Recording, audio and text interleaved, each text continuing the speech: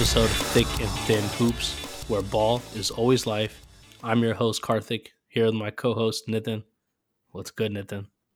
What is up, man? Happy Thanksgiving. We missed last week, spending time with family. We know how far and few between that can be, but do you have a good break? Had a good break, same as usual, big Thanksgiving meal, lots of football. Inspiring. It's yeah, nothing fancy, man. How about you? Yeah, man, it was good. I did the same, though. We talked about this offline, but we don't do the traditional Thanksgiving because of the high concentration of vegetarians in my home. So turkey has never been a part of the thing. And honestly, you know how everyone talks about how the dishes that are not turkey are actually the best on the plate, right? Yep. You know, everything else but the turkey. But to be honest, it feels like unless you have that central figure, you don't end up making all the other stuff. And you end up Exactly. making Like, something you're not going to totally make different. stuffing. You're not going to make like the mashed potatoes if you're not going to do like the turkey. Even though it feels like there's universal agreement that turkey is highly overrated. It is, but you know what? It's good when you mix it up. Like when you have a plate and you have the mashed potatoes, gravy, Yeah. the turkey, a little mac and cheese, a little stuffing, and you mix all that up. The turkey adds a lot. By itself, That's I true. agree, That's not true. good, but It's a really good base in that scenario because everything's got a little bit of flavor. You kind of come back home when you're ready to relax, and that home is the turkey. exactly. But I yeah, will so always, I we will always go to bat for turkeys at Thanksgiving. I know it's become a very common thing for people to be like, nah, it's the the turkey's not latest. needed. Yeah, cancel culture has now come for Yeah, turkeys, and people are it's trying the to cancel latest. turkeys out here. Exactly. You know how the president pardons 2 turkeys every year? Yep. And that's like this big ceremony. Those turkeys actually go live at Virginia Tech for the rest of their life. So that's like the only thing that that's the only part of the national discourse that Virginia Tech is a part of. But we So, take ownership of those so turkeys. do you just have the stable of turkeys that you've accumulated over the years? I mean, Yeah, well, I don't know what the shelf life or the longevity is of those yeah. turkeys, or if they end up at our dining halls later. But, they pull a rope a dope on them and tell them it's all good, and then it's not. But yeah, they're there until their last days. So the other thing to bring up, Spotify just came out with their 2021 Wrapped. Right, we saw a lot of people posting that, and just it warms my heart to see all of the people who have sent us screenshots of Thick and Thin, being in the top. Oh no, wait, that didn't happen. Nobody sent that. I was about to say you got screenshots. Damn. No, absolutely not. I mean, they did bottom 5, and I saw a few in that. Was it But at least the top one for you?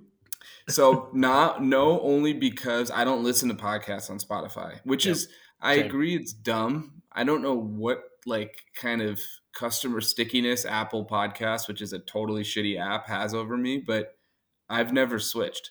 Like they make it impossible to even delete episodes from your library. You have to like mark as played instead of just remove download, all sorts of stupid things. But for whatever reason, I just don't switch because when I go into Spotify, there's too much happening. Yeah. And I like the clean interface of like, okay, here are the 4 episodes you got teed up about Dedicated from your various space shows. just for the pods. Yeah. Spotify, I got Lagan, I got all sorts of like things floating around. I got Drake. It's just confusing. Who is your top artist? It's bad. So Noops uses my Spotify account. Oh, okay. So Already blaming it on noobs. Okay. so I think it's Yo-Yo Honey Singh, I believe. No, just I, honestly, it was it is people of that ilk, artists of similar styles. What about you? Mine was Future, and it was Future last year as well. I didn't even know Future made like that much music. I just love going back to his stuff. It's not like even he has anything new, but I think the whole thing that they did is kind of brilliant because it's like, in a way, you think nobody really cares. Okay, I listen to what I listen to, but the socialization of it is kind of a genius move because everyone's like, "Oh, I want to see what my Wrapped is. I want to see my Wrapped is," and then like start sharing the top 5 songs and top 5 artists, and people get hyped because they're like, "Oh my god, I was in top 1% of this. I was top 0.01%." I saw someone who was the top 0.01% of Miley Cyrus oh my listeners, god, yeah. and she posted it on her Instagram. And normally I would be like, okay, you listen to Miley Cyrus, I don't care. But then I was like, damn, that's actually pretty impressive. That's pinnacle fandom. I always used to wonder like why Spotify didn't just have these stats available at any time. Like, you can track just all your metrics. But it kind of makes sense they don't because it becomes this big, like you said, moment on social media where you have no idea what's going to be in your top like Yeah, for it's a 2021, reveal. right? It's like a Yeah. reveal, it's a big thing, and so I kind of like it like that. The only podcast I listen to on Spotify is the rewatchables, because if I want to hear old movies, they get rid of the library on Apple, right? And Yeah. basically everything else, it's only exclusive to Spotify. So I'll listen to that. So that was probably my number one. Mine I think was Thick and Thin, but not Shout because out. I actually listened to it on the. I used to listen to Not it on my because you Overcast like app. it, but because you're forced to. No, because I always test it on Spotify first, or listen there first often. But The simplicity of, like, this is what's so frustrating about Apple, because obviously their features in general, whether it's the phone or other things, people like, the fanboys are not hard to find, including myself. I'd put myself in that category. But like something as simple as, like, can you offer more speeds than like these half increments? Like Spotify has like 10 different speeds you can pick. It's such an easy thing to build in. Like 1.25 I found to be my favorite, mhm. but it's not available on Apple, of course. So I got to hear people sound like they're coked out on 1.5 or just like passed out on 1.0. I actually default listen to everything on one. I'm a purist. I like listening to it in its intended form What with about the us? I do pauses, with us the on slow draws. 1.5. Yeah, we're kind of slow talkers. I think us on 1.25 or 1.5 is actually okay. But I never understand, because like when I am listening to myself right now, it doesn't sound slow, but then I'll listen to the podcast and it's like molasses. Well, that's also because you're used to listening to everything else on 1.25. It kind of just But that's the sets your thing. I expectations. listen to Bill Simmons, Zach Lowe, and Ryan Russillo on one, and then Pardon My Take, the Ringer NBA show, and JJ Redick pod on 1.5. Hmm. No idea why I split it that way. But if Interesting. I try to switch it up now, everything sounds distorted. I could go from listening to a Pardon My Take episode at 1.5 to a Zach Lowe episode. You know how when you switch the speeds right after another, it sounds weird? Yeah. For me, it sounds weird if I don't switch the speeds. Like I expect Zach at 1.0. Interesting. Well, part of it's probably because you like Simmons and Zach's pods the I want most, them to and last you want them to longer. last longer. Yeah. I got a flight tomorrow morning. I'm saving the Russillo one for it. Oh yeah. Thursday. But all right, let's get into it. Basketball. So you've reserved judgment. We've said from the start, you're going to reserve judgment about any team, good or bad, overreaction, underreaction, till the 20-game mark. We are now past that. Pretty much across the board, I think. Every team has played at least 20 games, and some are up to 23, 24. So Yep. ample sample size now. The biggest, I think, stories of the season have both been out west with the Warriors and the Suns. What's crazy is we spent a lot of time at the Warriors 2 weeks ago. The Suns we didn't even mention once. Meanwhile, they're ripping off wins night after night. Soft schedule until last night. They played Golden State at home, 18-2 versus 17-3. Phoenix came out victorious, 102 to 104 to 96. Excuse me. Devin Booker, of course, got hurt with the hamstring, and they still pulled away in the second half. So let's start with these two teams, because these have been the crown jewels of the West, which has been very bumpy other than these two teams. What were your biggest takeaways last night, and what do you think that means moving forward for both franchises? So, well, first, I do want to remind you that the last loss the Suns had was to the Kings. I believe that Are you sank guys them to putting up that 103. banner?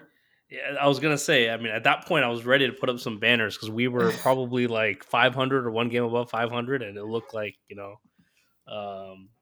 was finally our year. But how Did you things see have the changed. Did you see the Knicks memes where they were putting up the banner for Iman Shumpert winning Dancing with the Oh, Stars? I didn't see that. But, oh man, that's too good. Anyway, But continue. so with the Suns, this game, I don't think we can take too much from it. I don't think we should overreact too much for it. Plenty of reasons. One, from the Suns' point of view, obviously Booker left the game, did not play the entire game.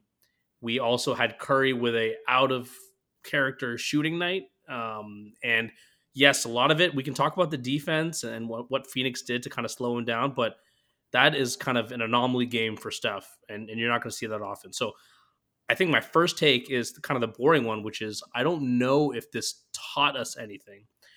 I think the biggest thing I saw and the biggest promising thing for the Suns, um, because for a while it looked like the Warriors. This is a legit team. I mean, they still are a legit team. And how do you slow down that offensive attack? And I think Phoenix, the combination of Bridges and Aiden, having Bridges kind of shadow Curry, play on him for most of the game, and then Aiden's ability to kind of step out on the perimeter and contest those threes, like that. And Aiden's been able to do that the last couple of seasons, but I think he's done a better job this year of switching, contesting, and that just makes them look like a whole nother beast defensively. And obviously all the other wings, Crowder, Johnson, like this team, there's no reason to think that it's weird to say because 2 weeks ago we didn't even talk about them, but that they can't be a finals favorite. And I think it starts by the promise they show on the defensive end. Yeah, man. I mean, I think Phoenix is fucking awesome. We, as collective we there, is we did everything we could to avoid giving them any sort of credit for last year's finals run. Oh, you didn't play Anthony Davis. Oh, you didn't play Jamal Murray. Oh, you didn't play Kawhi Leonard. And then look what happened when you went up against a healthy Bucks team. You lost 4 straight. It's like everything that we could do, we threw at that team to discredit how amazing last year's run was, right? Then they come out this year, they start 1-3, and you're like, okay, a little bit of hangover. Chris Paul's age is starting to show. DeAndre Ayton is in and out of the lineup. He didn't get the contract. What's that going to look like, right? From a chemistry standpoint. And I think all they've done since then is just eviscerate the league in a really, really impressive way. Like, yes, their schedule has been soft, but I don't care. I mean, they're still NBA teams, right? I don't care. You could win 5 games in a row, 7 games in a row because of a soft schedule. Okay, you got the Pistons, the Rockets, Thunder, whatever. If you win 17 straight, you're playing some good teams. Yep. Then they go Saturday, smash Brooklyn in Brooklyn. Then they come back and beat the Warriors at home with no Devin Booker for most of the game.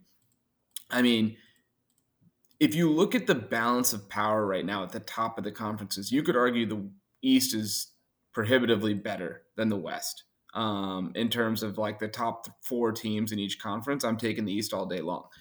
What that tells me, though, is that you could argue that Phoenix might have the highest title probability of any team in the league, just given what they're going to have to go through versus what might have to happen for a Brooklyn or for a Milwaukee or a Miami or whoever it might be. You talked about DeAndre Ayton.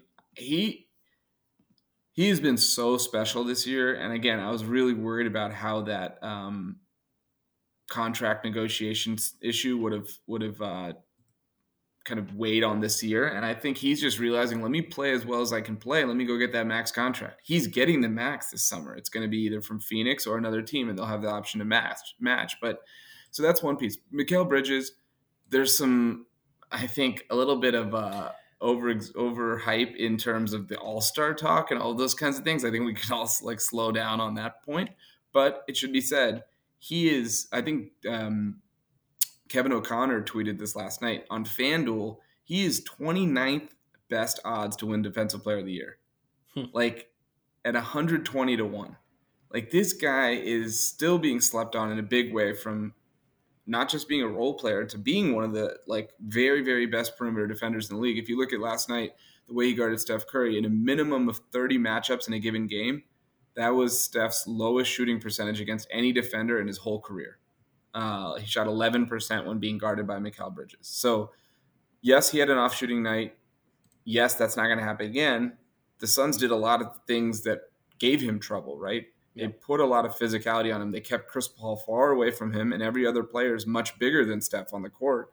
And it should be mentioned, between Otto Porter and Jordan Poole, they also hit 10 threes, so that may not happen again either. That's why I think you can take something from this game, and I think that Phoenix is the better team right now. We still got to see what Klay and James Wiseman look like coming back, but I mean, dude, they are rolling, and I don't know that it's you cannot call it a fluke any longer.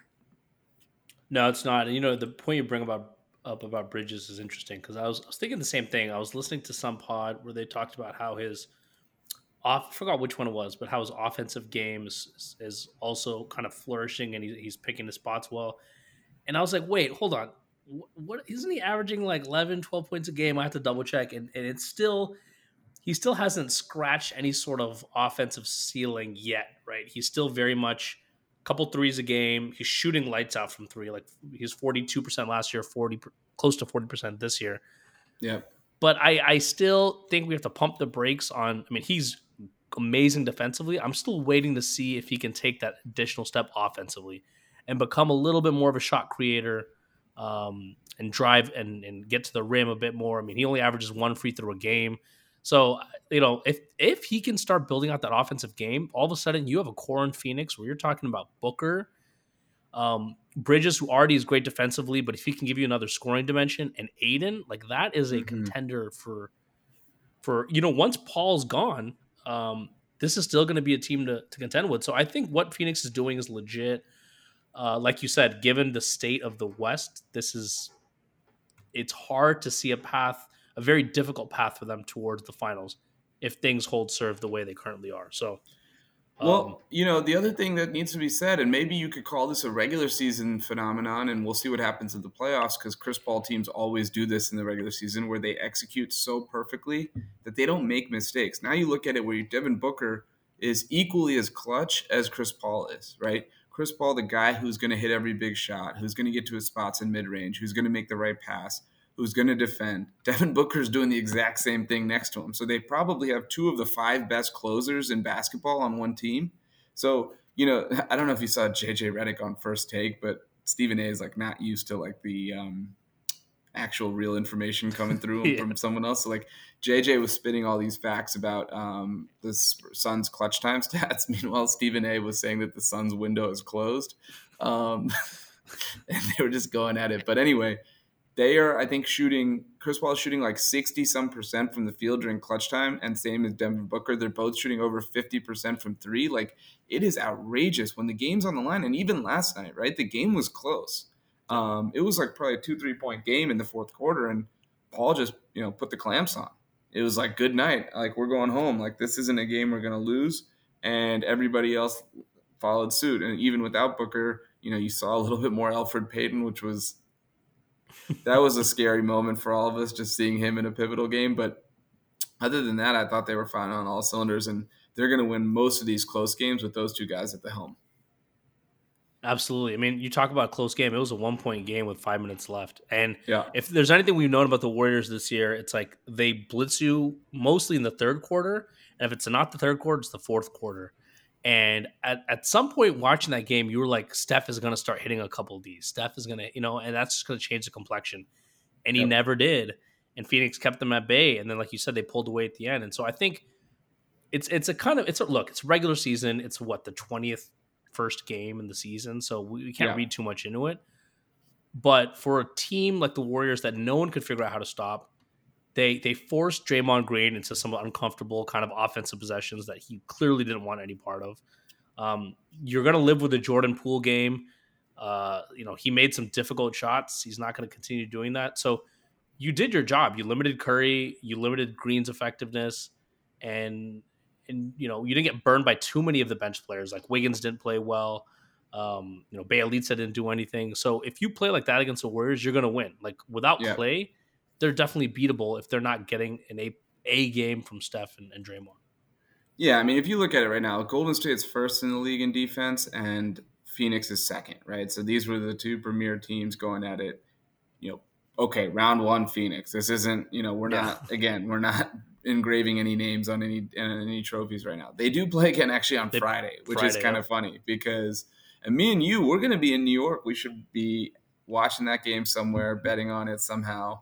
It'll be like a 10 p.m. start. Yeah, exactly. I hate East Coast, man. As much as I'm an East Coast guy, these late start times are brutal. But nonetheless, so they're going to play again, and it's going to be in Golden State, I believe. So that, let's say Steph hits 8 threes and they blow them out. Is that going to really change this entire conversation? Well, it shouldn't, because we need to be within some parameters about what it means. I do think there's some takeaways from it, but again, it doesn't kind of like write the story for either team. One question that I have when I was watching that is DeAndre Ayton he's sort of a cheat code in the regard in the manner of saying, okay, well, you can get a guy who's going to dominate the glass, who's got soft touch inside, who's a great roll man, and you're not going to lose anything on switching pick and rolls. right? Yep. Like when he's actually they normally play drop coverage, but with Steph, they decided to hedge more and they decided to trap more. And he was doing a great job, and they decided to switch more. And he was doing a great job. Like he was out there contesting. Like Steph took a couple threes that sometimes he'll make, but DeAndre was right there. He didn't get smoked. So my question to you is, how do the Warriors combat this with a lineup that would have potentially Draymond, who's of course going to be on the floor in crunch time, either as a small ball five, giving up a lot of size to Ayton, or with a Wiseman or Looney, who's a second non-shooter on the court, and suddenly spacing gets a lot tighter. What do you think like their solution is, and what do you think the better option is for them? I don't think it's Wiseman. I don't know how much you can rely. I don't know why people keep talking about Wiseman. Like, oh, when Wiseman comes back, like he's so raw, and at the level that they're playing right now, I don't think he's going to be a meaningful contributor. I think they're going to have to find someone. I don't know if there's a guy on their roster right now. Looney was not effective last night, and he is supposedly that answer, right? When you want to go a little bigger, you need some of that size. And outside of Looney, they have no one. They've got a lot of stretch four is on the roster. I don't know who would potentially be they could go after, but I think that is something that Bob Myers is going to prioritize before the trade deadline via trade. I don't know if they sign someone. I don't think the answer is on the roster today. No, it can't be because Looney gives them. I mean, Looney and Draymond are such liabilities from deep; they'll get played 3-on-5. As smart as Draymond is, and as good of a passer and sort of like floor general as he is, he'll get exposed if he's the second non-shooter. So interestingly, the Wizards have Thomas Bryant, right, who's coming off an ACL tear. Now he, before he got hurt, was one of the most efficient players in basketball. I think he was shooting near 40% on threes. They have an interesting situation where they have Gafford, who they just paid, and they have Montrezl Harrell, who's literally potentially still got his all-star spot locked up. But there's no minutes right now for Bryant if all things are healthy, if everyone else is healthy ahead of him. So that could be an option, right, where Draymond still does a lot of the rim protection duties, but Bryant can help him on the glass and can space the floor. That would be, and he makes $8 million a year. It's a very tradable contract. I'd be very interested to see if that's a guy that the Warriors target, and the Wizards look like, hey, we need some wing depth. Send, ironically, Otto Porter back. No, I don't know who they would send. I don't know who it would be, but like somebody, they wouldn't probably. Yeah, they wouldn't give up a Moody even for him probably, but no way. Something. No. Thomas Bryant would be awesome as a fit, I think.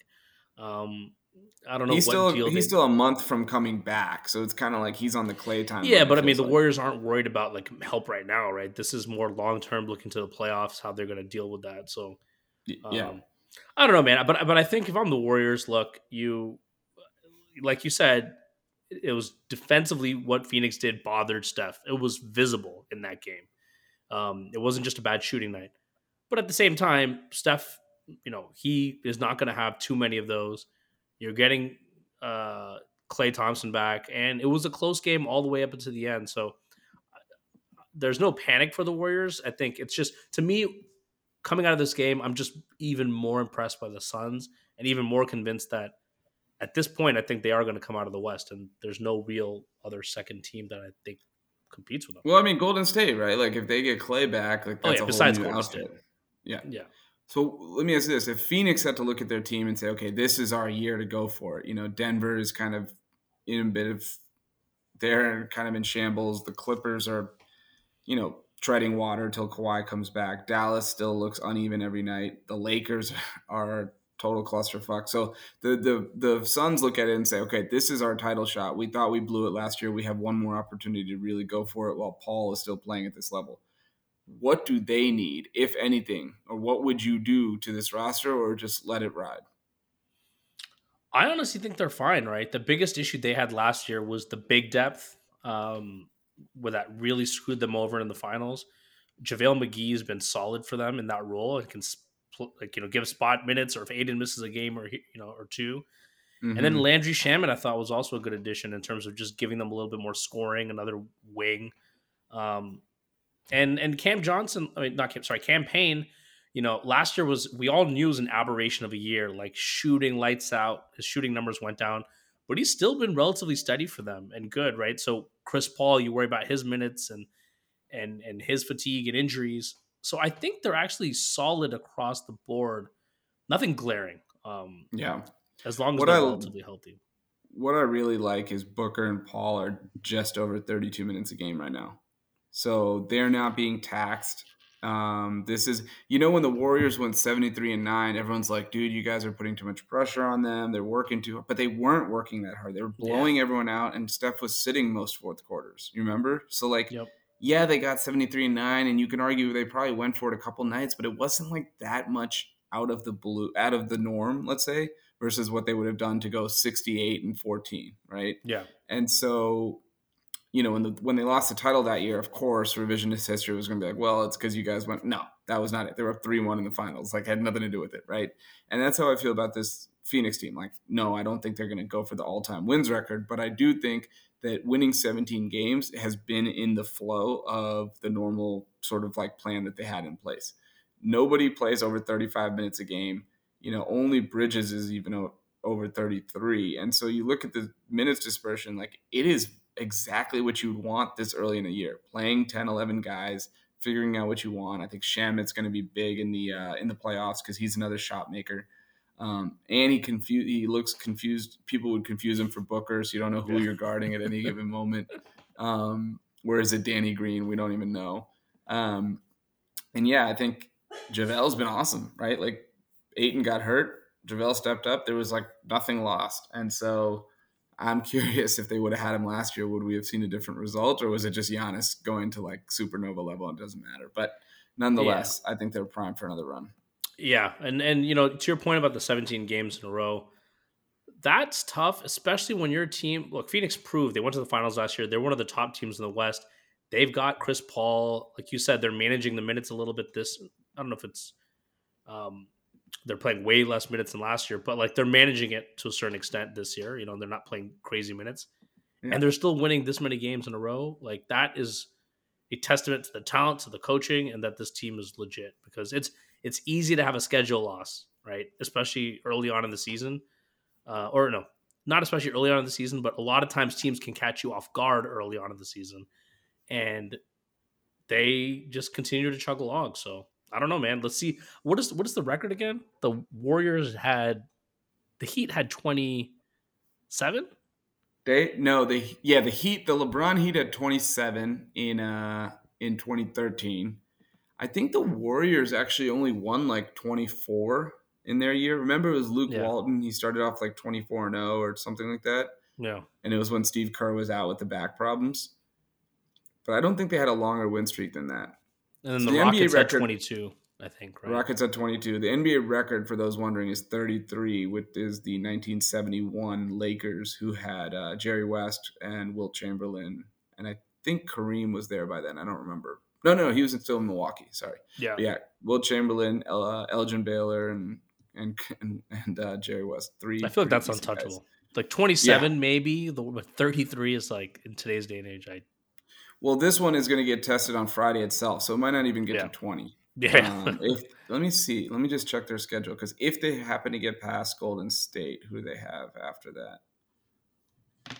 Because eventually they might just start resting guys. Okay, so they're Detroit tomorrow, Golden State on the road, San Antonio, Boston, at the Clippers, at the Blazers, home versus the Wizards, home versus the Hornets, and then at Los Angeles Lakers. So it's not going to get, that's 10 games. It's not going to get to the LeBron Heat, but actually they play Golden State on Christmas. I didn't even realize that was one of the Christmas Day games.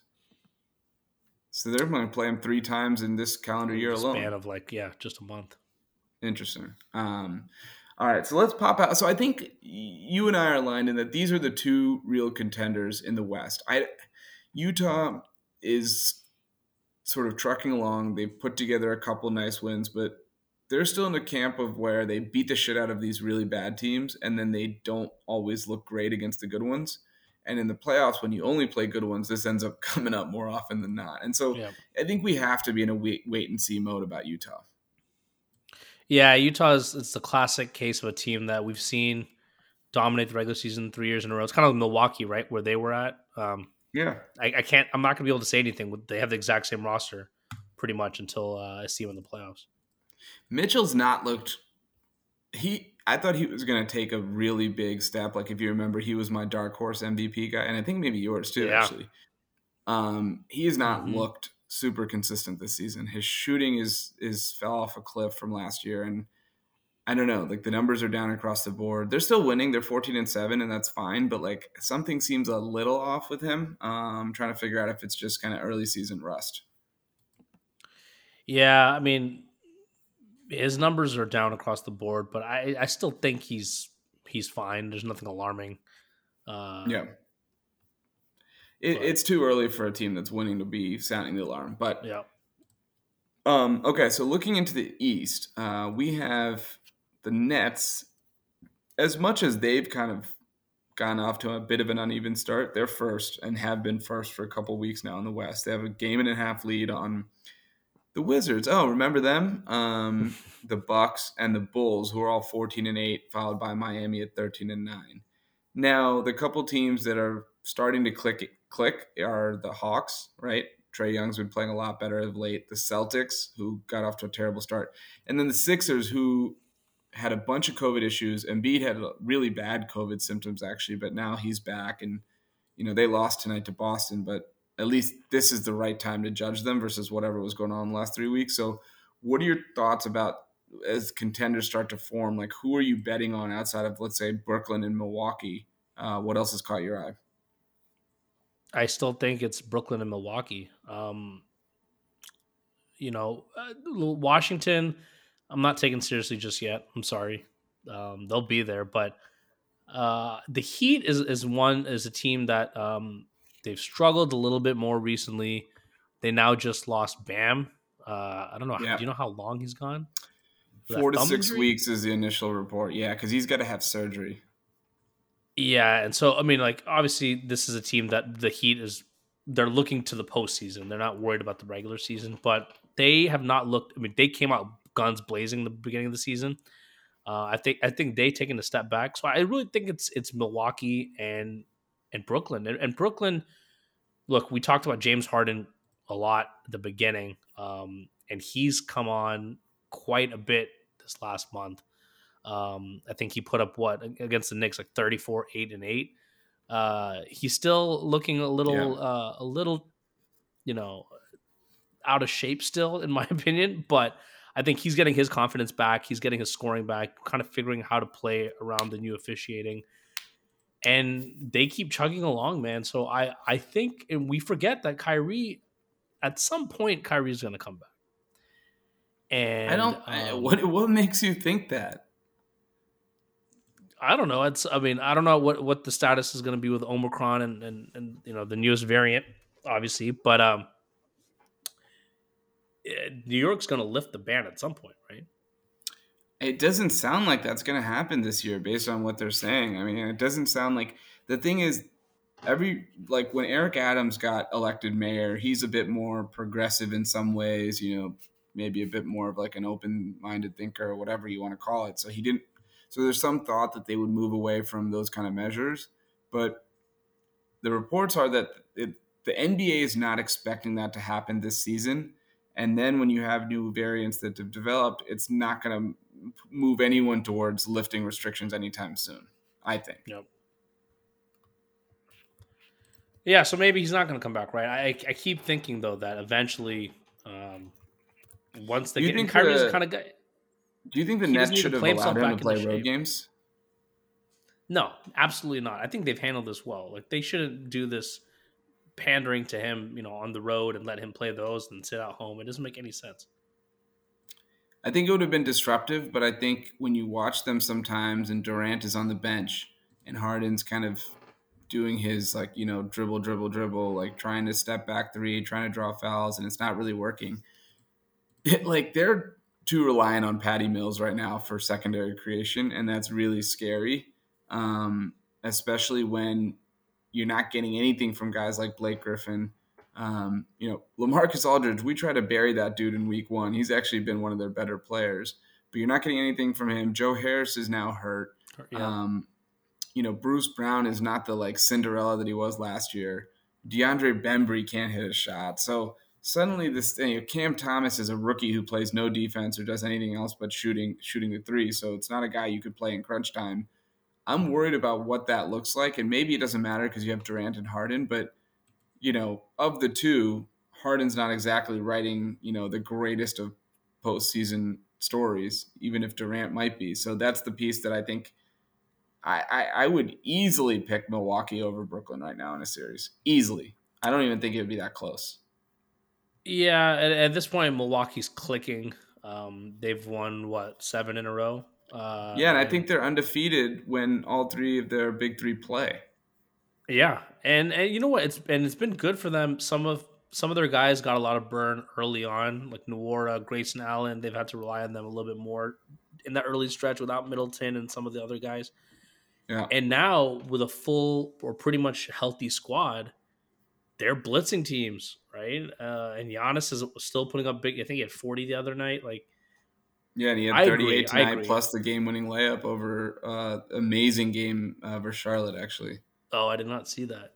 127, 125. Bucks were down 18. LaMelo hit 8 threes, including one to tie the game with 5 seconds left, and then Giannis went coast to coast for a game-winning layup.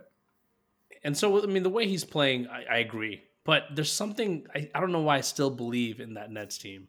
I just think that if they can get Kyrie back, with all the problems they have on the roster, with the fact that Blake is, for a guy like Blake was like their third best player in the postseason last year, second best player if you count like Harden struggles, and he's not giving them anything. Assuming they get Kyrie back, I still think it's a 7-game series in Milwaukee. So I'm not ready to just crown Milwaukee just yet. Well, I think that you have Durant, right? And Durant is the eraser of problems in a way almost nobody in the league is except maybe LeBron.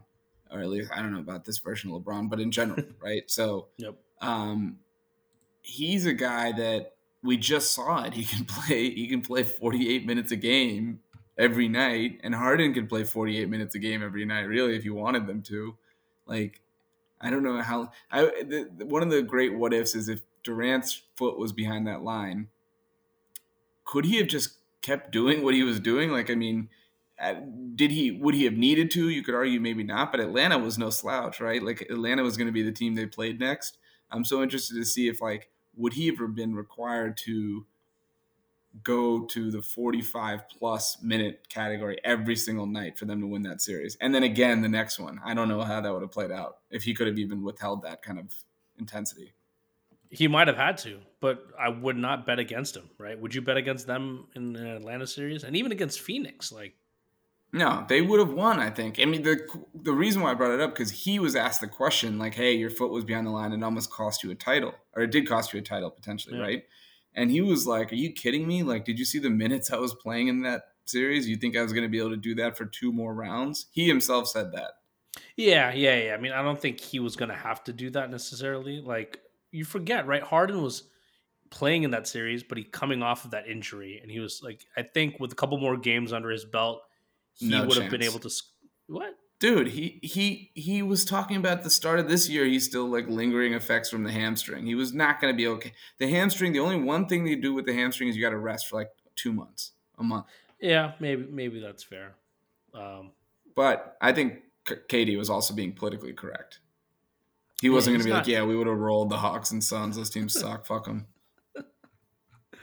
Yeah, man, I'm still impressed every time I watch the Nets and watching what Katie does. I have too much respect for that to write them off in the Milwaukee series. So, but I think, all that being said, where we're at with the East is I don't take the Bulls, Heat, the Bulls and Heat, right? I think are the two teams that could really make an argument that they're a bona fide contender. Yeah. I don't see them there just yet. I still think they're in that tier below. I mean, Miami's problem is kind of what we talked about, which is how are they going to generate easy offense? And it doesn't feel like they have a real way to do so. And now with the Bam injury, Butler's got a bruised tailbone. He's been out the last few games. Like, you're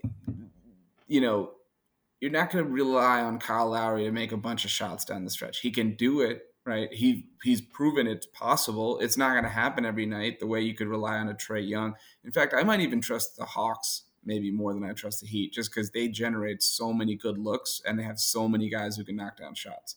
Defensively, they're not what the Heat are, but they still have Capella in the middle, and Collins has been pretty, able defender. So the other team that I think is worth talking about is Philly. They're 11-11. They're sitting in the play-in mix right now. Again, they've had a ton of COVID problems and no Ben Simmons. They haven't beat back. It's been a little uneven, but at the same time, he's good enough to always give them a chance every time on the floor. And then the real big question is Ben Simmons going to be traded? I think every podcast has talked about this like ad nauseum. So, like, are they going to get something for him this year, or are they not? Where do you think that shakes out? It goes into the summer? Dude, I have no idea. At this point, I say summer. Who knows? I know Sacramento's probably itching to pull a deal, and Philly's probably not going to do that. I think it might go into the summer, but I think Philly's it's a little bit of fool's gold with Philly. It's been impressive what they've been able to do with Simmons out or with Embiid out without having Simmons, and they're staying afloat, right, in 500 range. Yeah. But it's a team with the same core issues that they had before. When you get to the postseason, the shot creation, Tyrese Maxey has been a revelation for them, but they've learned they can't trust Tobias Harris as that secondary scorer, and they just ride Embiid until he can't take them anymore. And I think they still have the same fundamental issues that I don't take them seriously as a postseason contender. I think when all's said and done, they'll be a 4 or 5 seed, and Simmons, I don't think he's going to come back. Like, if he doesn't get traded, he's definitely not coming back, right? So, as much as I love Seth Curry, he can't be your best perimeter scorer.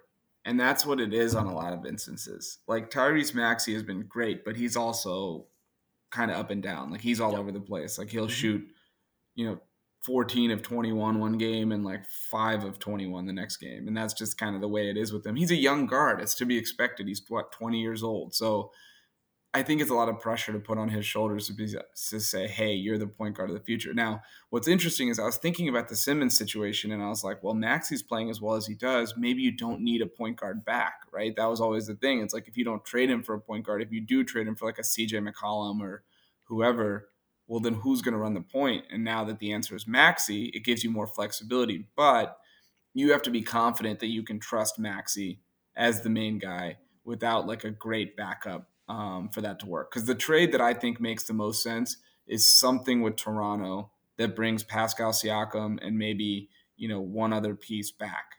And then they can build around Simmons, Van Vliet, Scotty Barnes, OG Anunoby. Like, that has some legs to me. Who are you sending back again, if you're Philly? You would send Simmons for Siakam and someone. I don't think you can do Simmons trade. Got it. Yeah. But then the question becomes, can Maxey shoulder all of the responsibilities? Because at least if you trade for CJ McCollum, now again, I don't know if Portland would do this, but if you traded for a CJ McCollum, Robert Covington package, which is what was rumored in the offseason, CJ can at least take on some of the ball handling. So even if Maxey's there, and he's not going to. And he's a vet. Siakam is not really a guy you're going to like give the ball to and be like, all right, go create for us. No, that has only been a disaster for Toronto since they won the title. So, yep. Yeah, man. I mean, I don't know. Like, I think I just think Morey needs to be a little bit more aggressive. And that's one thing that's a little surprising to me. Not just Simmons. I think this roster, as good as they've been the last couple of years, I thought after last year, they needed to do a little bit more shaking up. I guess they can't get off that Tobias Harris contract. That's a contract I always wanted the Kings to go after. Very Kings-like player, like empty deal. Stats, but we need, we need more wings, and I was willing to, send. But you kind of have the same play. You have like a quiet Tobias Harris in Harrison Barnes. Yeah, but you can never have enough of those wing. Like, we're so lacking in wing depth that. Do you want to tie up money into Harrison Barnes and Tobias? I don't know, but the Kings need to just mix it up, right? So, well, he makes too much. Like, he's on a max deal, right? It was like a 5 for $160 or something like that when he signed it. So he's making annually over $30 million. Was it 5 dude. For $160? Him and I remember him and what's his name, Chris Middleton signed the same deal, and I clowned both of them, but it looks like the Middleton one's actually not bad. Let me see what kind of contract he's on. Wow, Tobias has been in the league for 10 seasons, and he's played for 5 teams already. Jeez. Let's see, transactions. But yeah, I mean, I think, the report that came out the other day when they were rumored to be after Jeremy Grant, which didn't make sense in terms of like all the like crazy superstars they were asking for. Yeah, he's making $34.4 million this year. Wow. Okay. Was that there's 30 players in the league that they would accept a trade for, right? And they expect about 10 of them or so to become available in the next 1 to 2 years, which means they're planning on sitting on their hands for that long? Like, how does Embiid not put his foot down and say, what the fuck? Like, I'm an all-NBA player, like, and I'm MVP caliber. Like, what are you guys doing? You're wasting my career right now. That's what I don't understand. Why there isn't more pressure. I mean, maybe there is a lot of pressure, but why they haven't done anything. But it starts with Simmons, right? I just think at this point you have to move him and get something back. But maybe they're better off waiting till the offseason. Yeah. There's a lot of these situations now with like a lot of guys like stars not playing either through injury or other reasons. And it's put a weird damper on things because you want to see the Nets at full strength. You want to see the Warriors at full strength. You want to see the Sixers. Like even the Lakers have had a bunch of issues. Like LeBron got hurt, then he got COVID. And it's this, which, did you see his tweet today? Yeah. Something fishy going on? With all the different fish emojis. It was a nice tweet. Very well crafted. But apparently he had like a negative test and then a positive test. So there's like some inconclusive results going on. And it was like the PCR test that gave him the negative result, or so then he was, yeah. And he's obviously vaccinated, but we know that you can still get it. It's just I don't want to go through all that again, but nonetheless, LeCovid is having some problems, and he's missed over half their games so far this year, right? He got suspended one game. Like it's been on. We didn't even talk about that. Yeah, I mean, this Lakers team, this is exactly, what was it, the Kobe, Dwight, Nash team? Yeah, where Gasol, yeah. The year before they were a good team, and then they got swept by Dallas immediately. Yeah, and the year before that they won the title, so you could go back 2 years for those parallels. Literally, it's an exact parallel, and that's when Kobe started to kind of. He was still getting his points, but he was clearly not the same player. And I think LeBron has hit that stage too. And it's crazy. The parallels between that season and this one to me are spot on. Like this Lakers team is going to be, they could be in the play-in game. Remember, I said that was a bold prediction the first week of the season. And it might come true. And then, they might get swept by like the Warriors or the Suns. Like, can you imagine, like, this Lakers team is struggling so much with the Kings, the Thunder, the Rockets of the world. Like, a well-coached team like Phoenix, Golden State, they're just going to run circles around.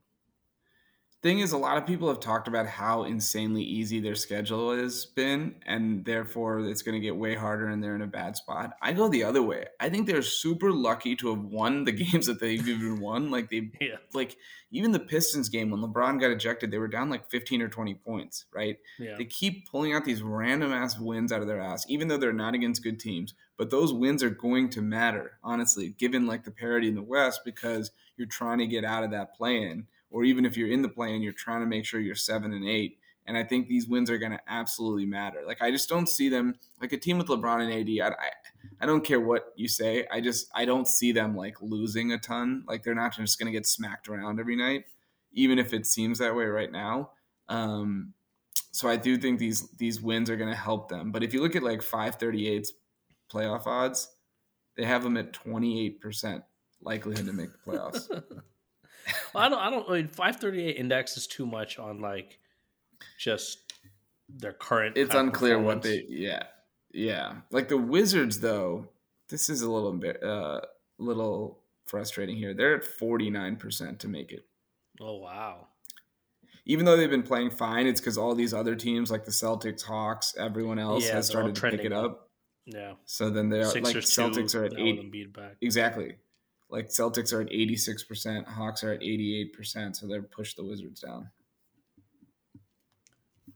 But All right. Well, yeah, I think this is like, a lot of people talk about Christmas Day as the real start of the NBA season.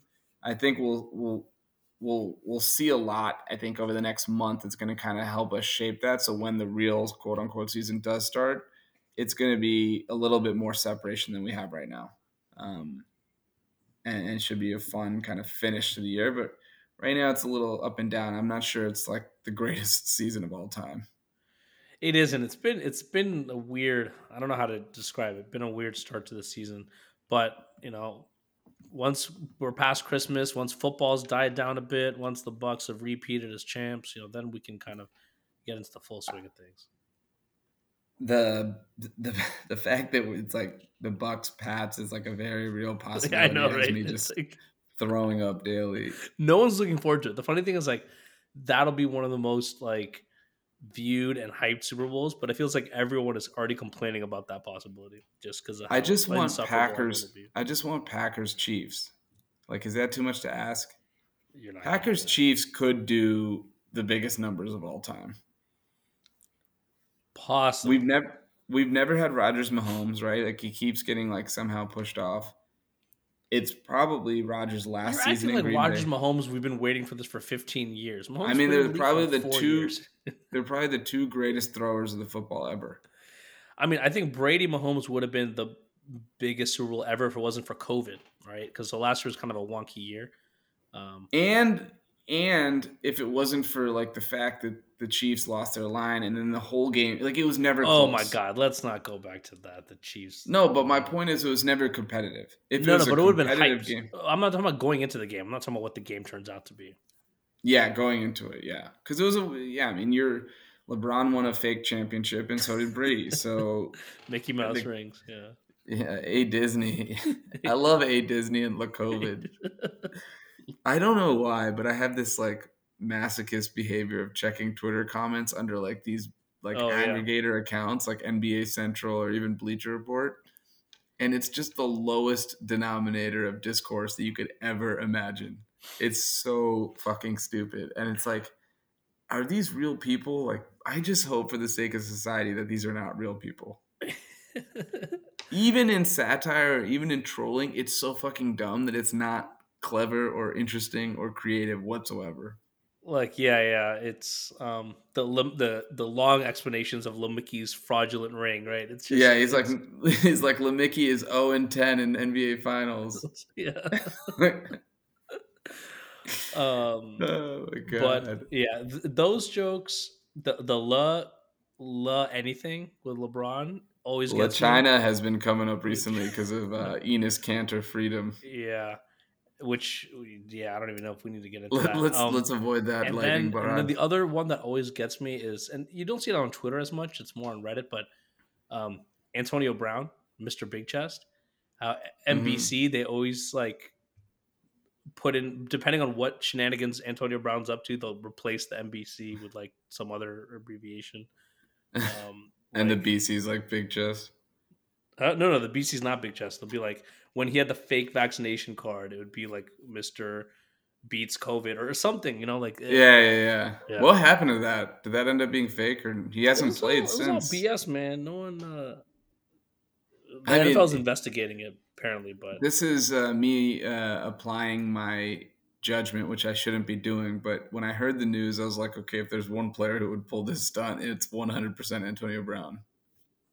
No, what I panicked about was he said, or the chef said, another player was involved in the Bucks.